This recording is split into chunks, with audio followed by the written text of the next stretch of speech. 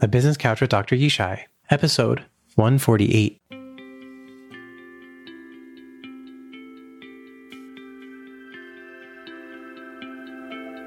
Welcome to the Business Couch with Dr. Yishai. I'm your host, Dr. Yishai Barkadari, psychologist and adaptability coach to entrepreneurs and business leaders.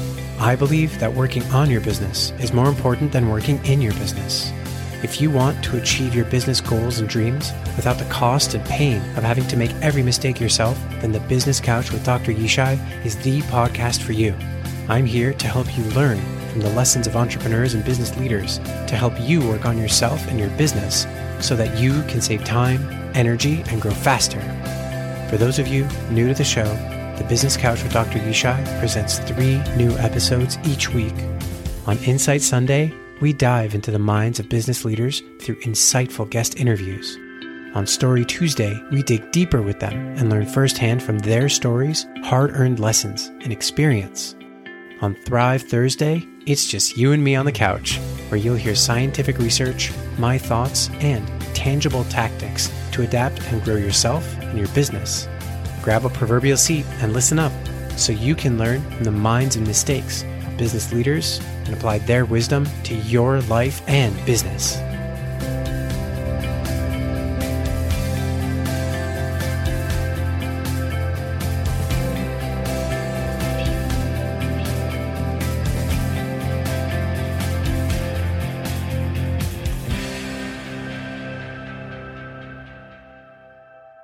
For those of you who don't know, Paul Chambers is a serial entrepreneur since 5th grade, CEO of Core3 Solutions, CEO and founder of Element 5 Digital, co-founder of The Rocket Effect, co-founder of the Subscription Summit, and co-founder and CEO of the Subscription Trade Association. From launching a SaaS company at SXSW to building one of the biggest brands in the subscription box economy, Paul has a handle on every aspect of a subscription-focused business and exactly how they succeed or fail. For over 20 years, Paul has built, scaled, and sold multiple subscription-focused businesses, and today runs the largest conference and trade group focused on the DTC subscription space and has been recognized by national and international publications and media outlets. Paul's passion for helping others is a central part of his character, whether he's serving his community as an around-the-clock volunteer firefighter or carving out time, intention, and presence with his wonderful wife, twin daughters, and 2 sons. Before we dive in, I wanted to share that the Business Couch with Dr. Yishai is brought to you by Adaptability Coaching and Consulting.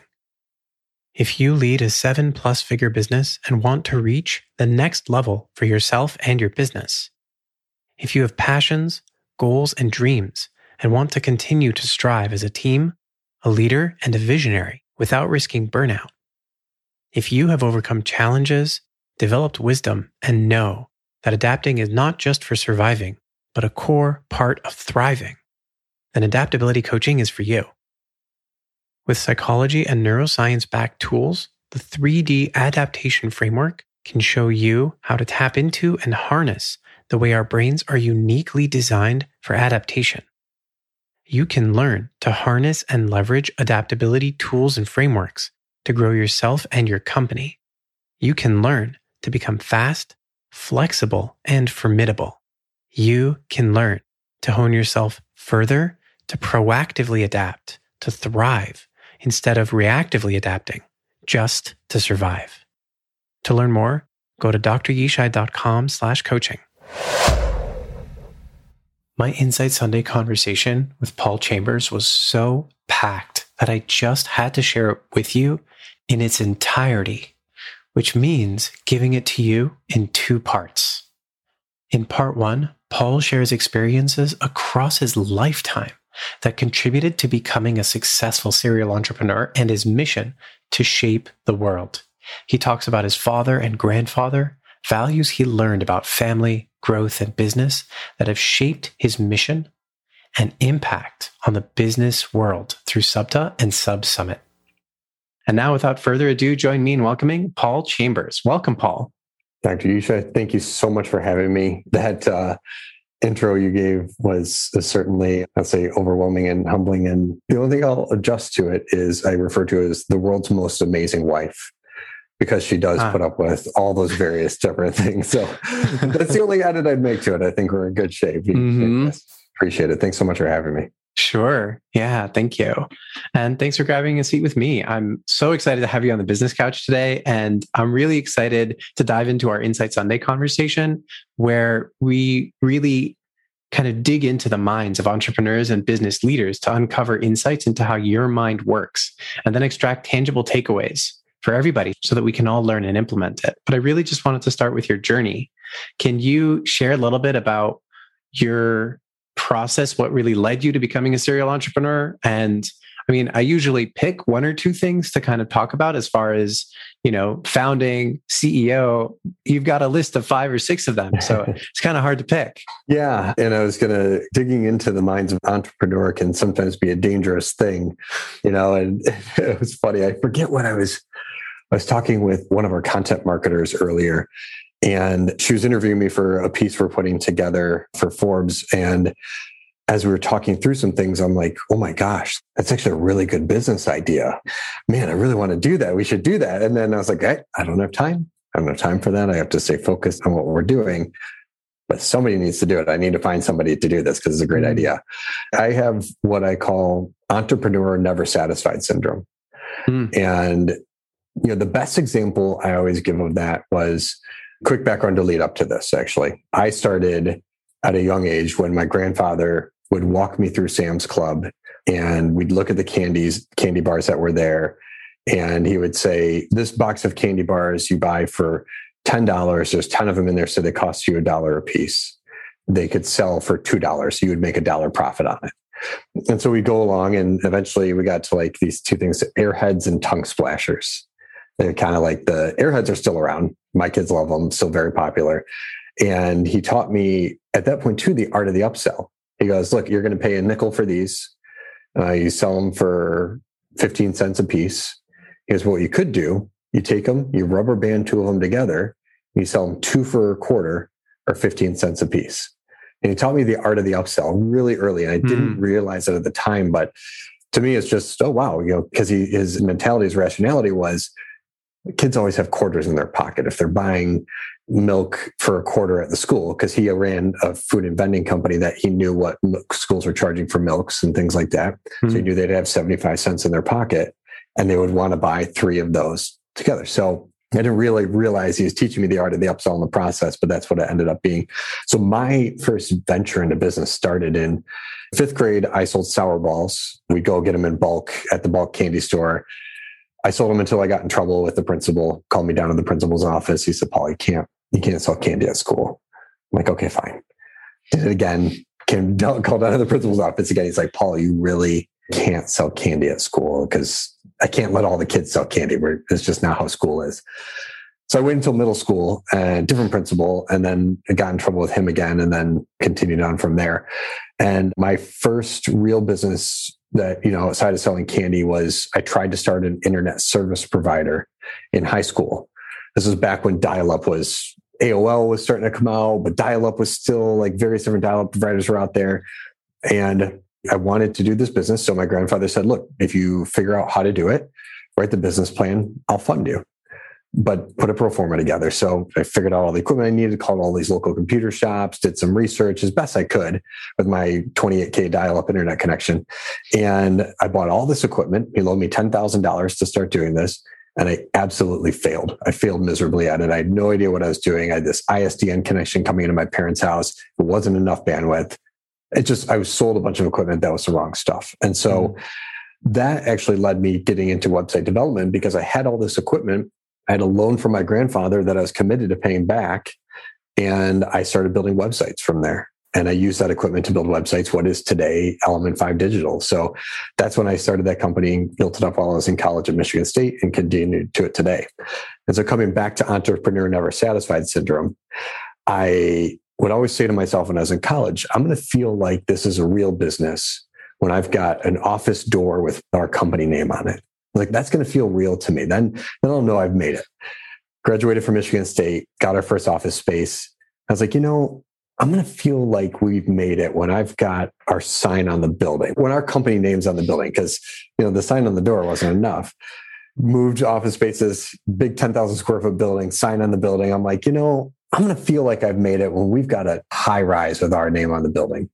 And so I realized at that moment, I was like, no matter what I do, I'm still going to be pushing for more. I'm still going to be pushing for how can I be really fully satisfied? And over time, I've realized that this disease that I have is really, it's a blessing and sometimes a curse, but I'm always pushing to find a way to do it better, try and find the next thing. That's what's helped lead me to success, but also allowed me to push through failure. Because realizing that along the way, in order to reach that level of satisfaction, in order to continue to get there, it's okay to fail and it's going to happen. I've certainly had my fair share of failures in there as well. Yeah, I'm hearing a couple of things I really want to dig into. And I think it's so beautiful. And I really appreciate one that you shared the story of getting, I would say, an education, but it wasn't just an education. It was a learning process with your first businesses, with your grandfather kind of walking you through Costco and sharing with you what he'd learned and helping you develop this process, this thought process, the mindset of consider what the cost is and what you can get out of it, and then how you can choose to grow that, and also pay attention to what are the resources that people around you have. So if you're selling to kids, right, that quarter is such a significant amount. It's a significant way of understanding the resources and what they have, and then using that as a way to upsell. And I'm also hearing that one thing that you kind of developed, and I'm really curious to hear more about how you think it developed, is this entrepreneur never satisfied syndrome, where the bar just keeps kind of skipping up and up and up. It's kind of like adding more and more weight at the gym, right? It is. Yeah, it is. And like I said, the pros and cons to that, right? I talk with my wife about this a lot. We've got 4 kids, 4 beautiful kids. And like I said earlier, the world's most amazing wife. And when we first started dating, we met, 19 years ago now. It was our first or second date. And I said to her, I just want you to understand, I'm an entrepreneur. I'm always going to be this way. That's never going to change. I'm always going to be working hard and, sometimes long hours. Our family will matter to me, but I can't fight this passion inside of me that's always going to be there. She said, okay, 5 years, either I'm down the aisle or out the door. And that was her ultimatum to me, and I proposed to her 5 years and 3 months just because I wanted to see what would happen, I guess. But were you pushing that bar just a little bit? Always just pushing a little bit to see what happens. It was winter and it wasn't the right time to propose, so we were about the right time. But so my wife and I are always having these conversations because family's equally important to me. I had a father who wasn't in my life a tremendous amount, but I was so lucky to have my grandfather, and my stepfather came in as I was a little bit older. But my father was an entrepreneur himself, and he worked a ton. He came from Greece when he was 18 with $100 in his pocket, didn't speak any English, and built a multi-million-dollar medical practice around hair restoration. Became the leading guy in hair restoration, doing hair transplants, was on Oprah and Donahue and Geraldo back in the day. But we never saw him. He was never there for his family. And so when we had kids, it was really important to me to be there for my children. But I also have this other little thing kind of tugging at me, which is that I always want more and to do better. And so my wife asked a question like, where does it stop? When do we have enough money, or when do we have enough success? So it's always a conversation. And I feel like sometimes the bar is like, well, we've got 2 daughters. We're going to have to pay for 2 weddings someday. And now we have, 4 kids that are going to be going through college. So we have to, raise that bar. But on the flip side of it, the other part of me realizes like those kids are going to grow up so fast, and they already are. My twin girls are already 10 years old. So we're already halfway through the time they're going to spend with us in our household before, they move on to college or careers or wherever they go next. And I don't want to miss that. So now it's about kind of finding that balance between feeling satisfied enough, but also being present with my family and my wife and being there for that too. It's tough. Yeah, there's such an important piece of that I'm hearing. They're both really important values to you. They're both really meaningful to you, and balancing it can be really challenging. At the same time, I'm also hearing that comes from your experience growing up with a dad who was so focused and in a way overbalanced in one way, and he wasn't there as much for you. And for you, that meant that you were really lacking that. And that was really challenging. And at the same time, you had some really wonderful father figures, your grandfather, and then later on your stepfather, who stepped in and stepped up. And that was really important and meaningful to you. And you learned through that. And you said, I don't want this unbalanced in that way. And at the same time, you recognize that you do get tugged by both of these. They're both incredibly important values to you. Yeah.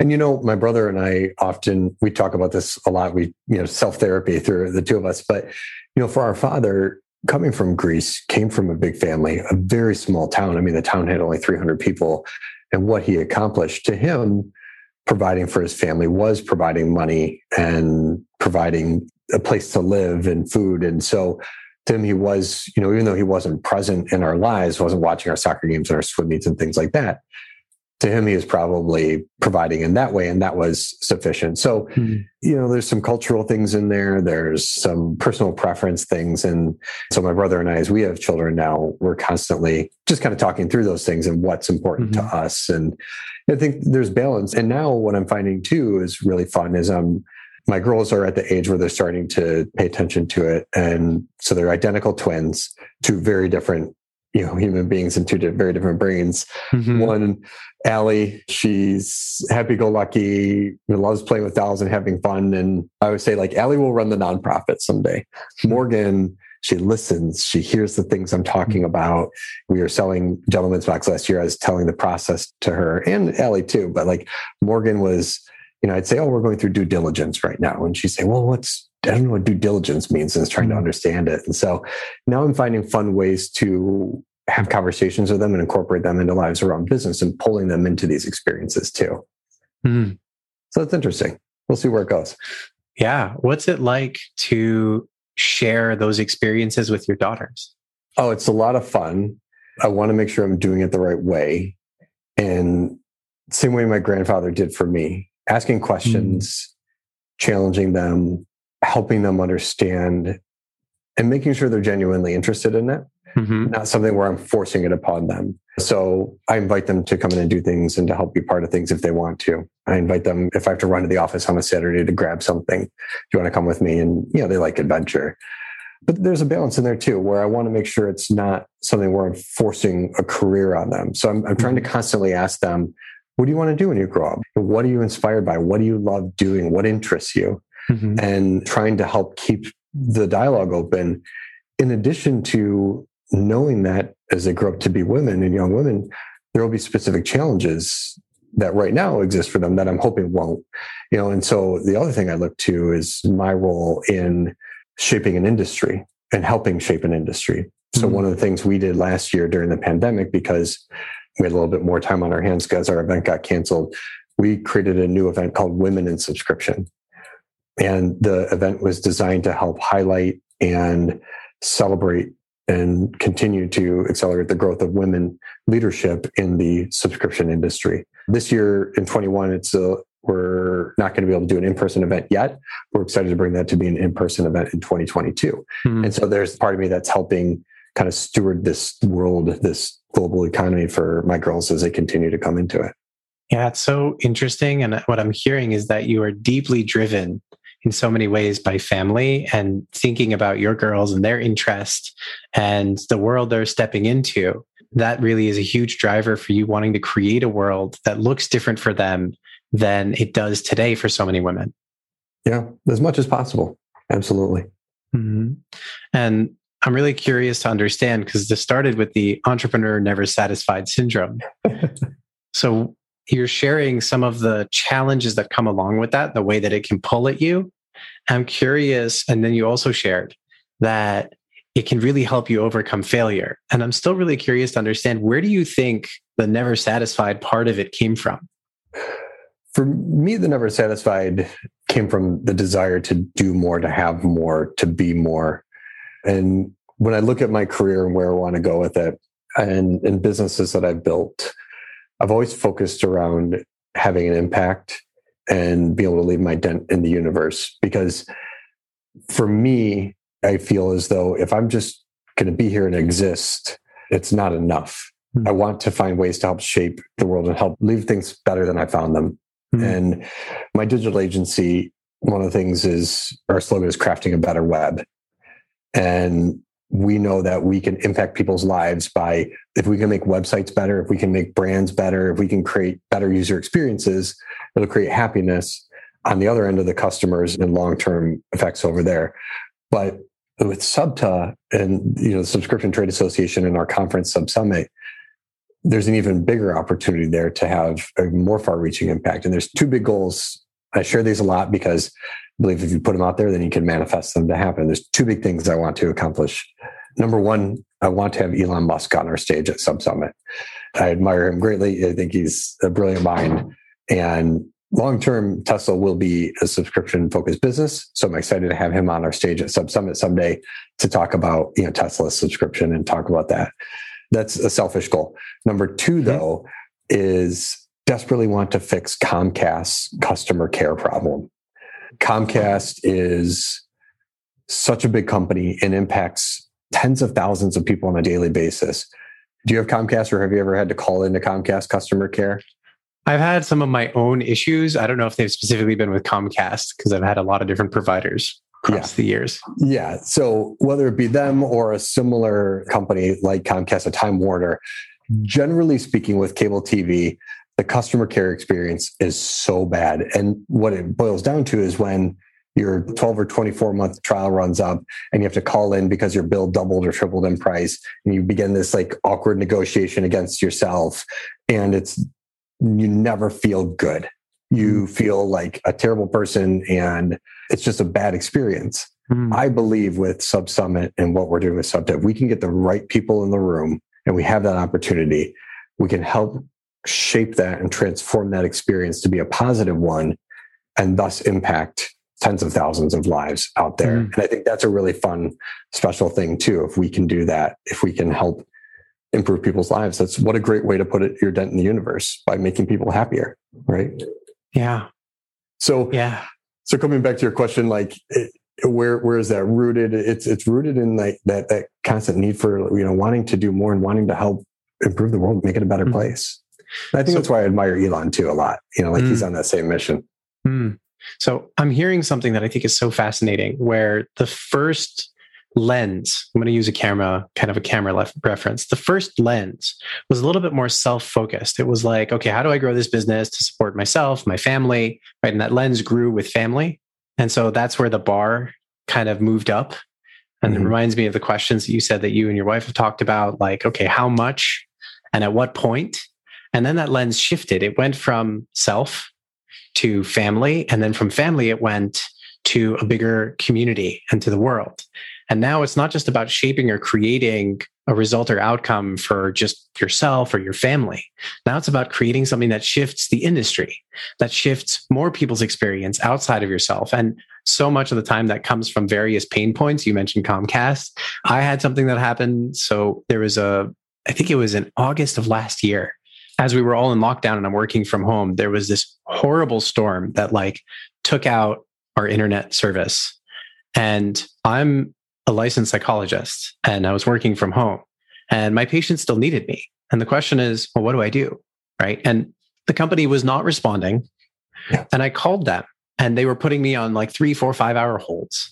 And they were saying, oh, it'll be fixed in 2 hours. And then 2.5 hours later, I'm calling them and I'm on hold for 2 hours. And, oh, it'll be fixed within 8 hours. Okay. 8 hours of now or 8 hours of when it started, because I have patients to see and I need to figure out what I'm doing. Right. And I ended up actually spending 6 days of conducting therapy on a tiny little phone, trying to make sure that it's secure enough, because obviously it needs to be secure. Right. So I had to make sure it was secure in all of that, having to do therapy from a tiny little phone and getting what was just a miserable response and reaction, often none whatsoever, no communication, no indication.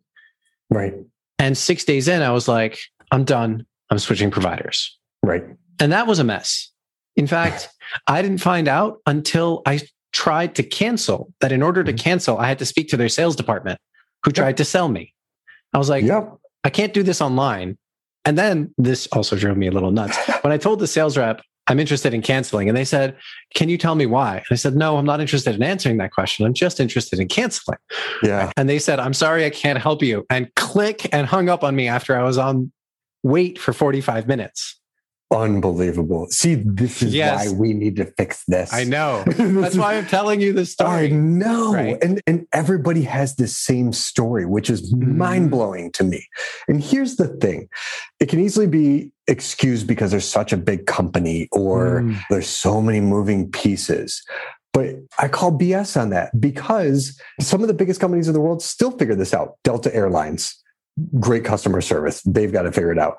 DTE in our region here, the electrical provider is Detroit Edison, old Edison. DTE has phenomenal customer service and a great experience. And this is something where they could be like, you know what? You'll get power when we get it to you. Okay. I'm sorry. There's nobody else to work on these power lines other than us. But they don't do that. They have an app. They'll call you when your power goes out and let you know. They'll give you an estimated repair time. They tell you when it's going to come online and they apologize for it. We're so sorry about this.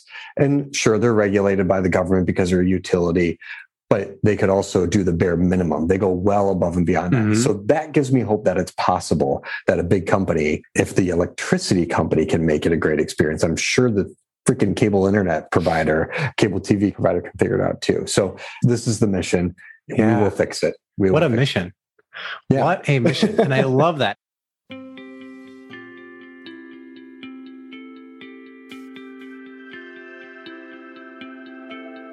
Thanks for joining us today on the Business Couch with Dr. Yishai. If you enjoyed today's episode, take a moment to rate and review the podcast. It helps grow the show and gives more people like you the ability to learn and grow. You can also click the share button to share today's episode directly with someone you know who would enjoy it. The Business Couch with Dr. Yishai podcast artwork is made by Sam Barkadari, show notes by Yishai Barkadari, and music by www.purple-planet.com. The advice and opinions of the host and guests are our own. I'm a psychologist, but not your psychologist. The conversations and content of this podcast do not contain or create any psychology practice, diagnosis, or therapist-patient relationship with either the guest or the listener. So do your own research before using anything from this podcast. Thank you for listening. Remember, our thoughts and reactions affect our actions. By listening, we can learn from the challenges others face and the choices they make, so that we can make better decisions and get better results.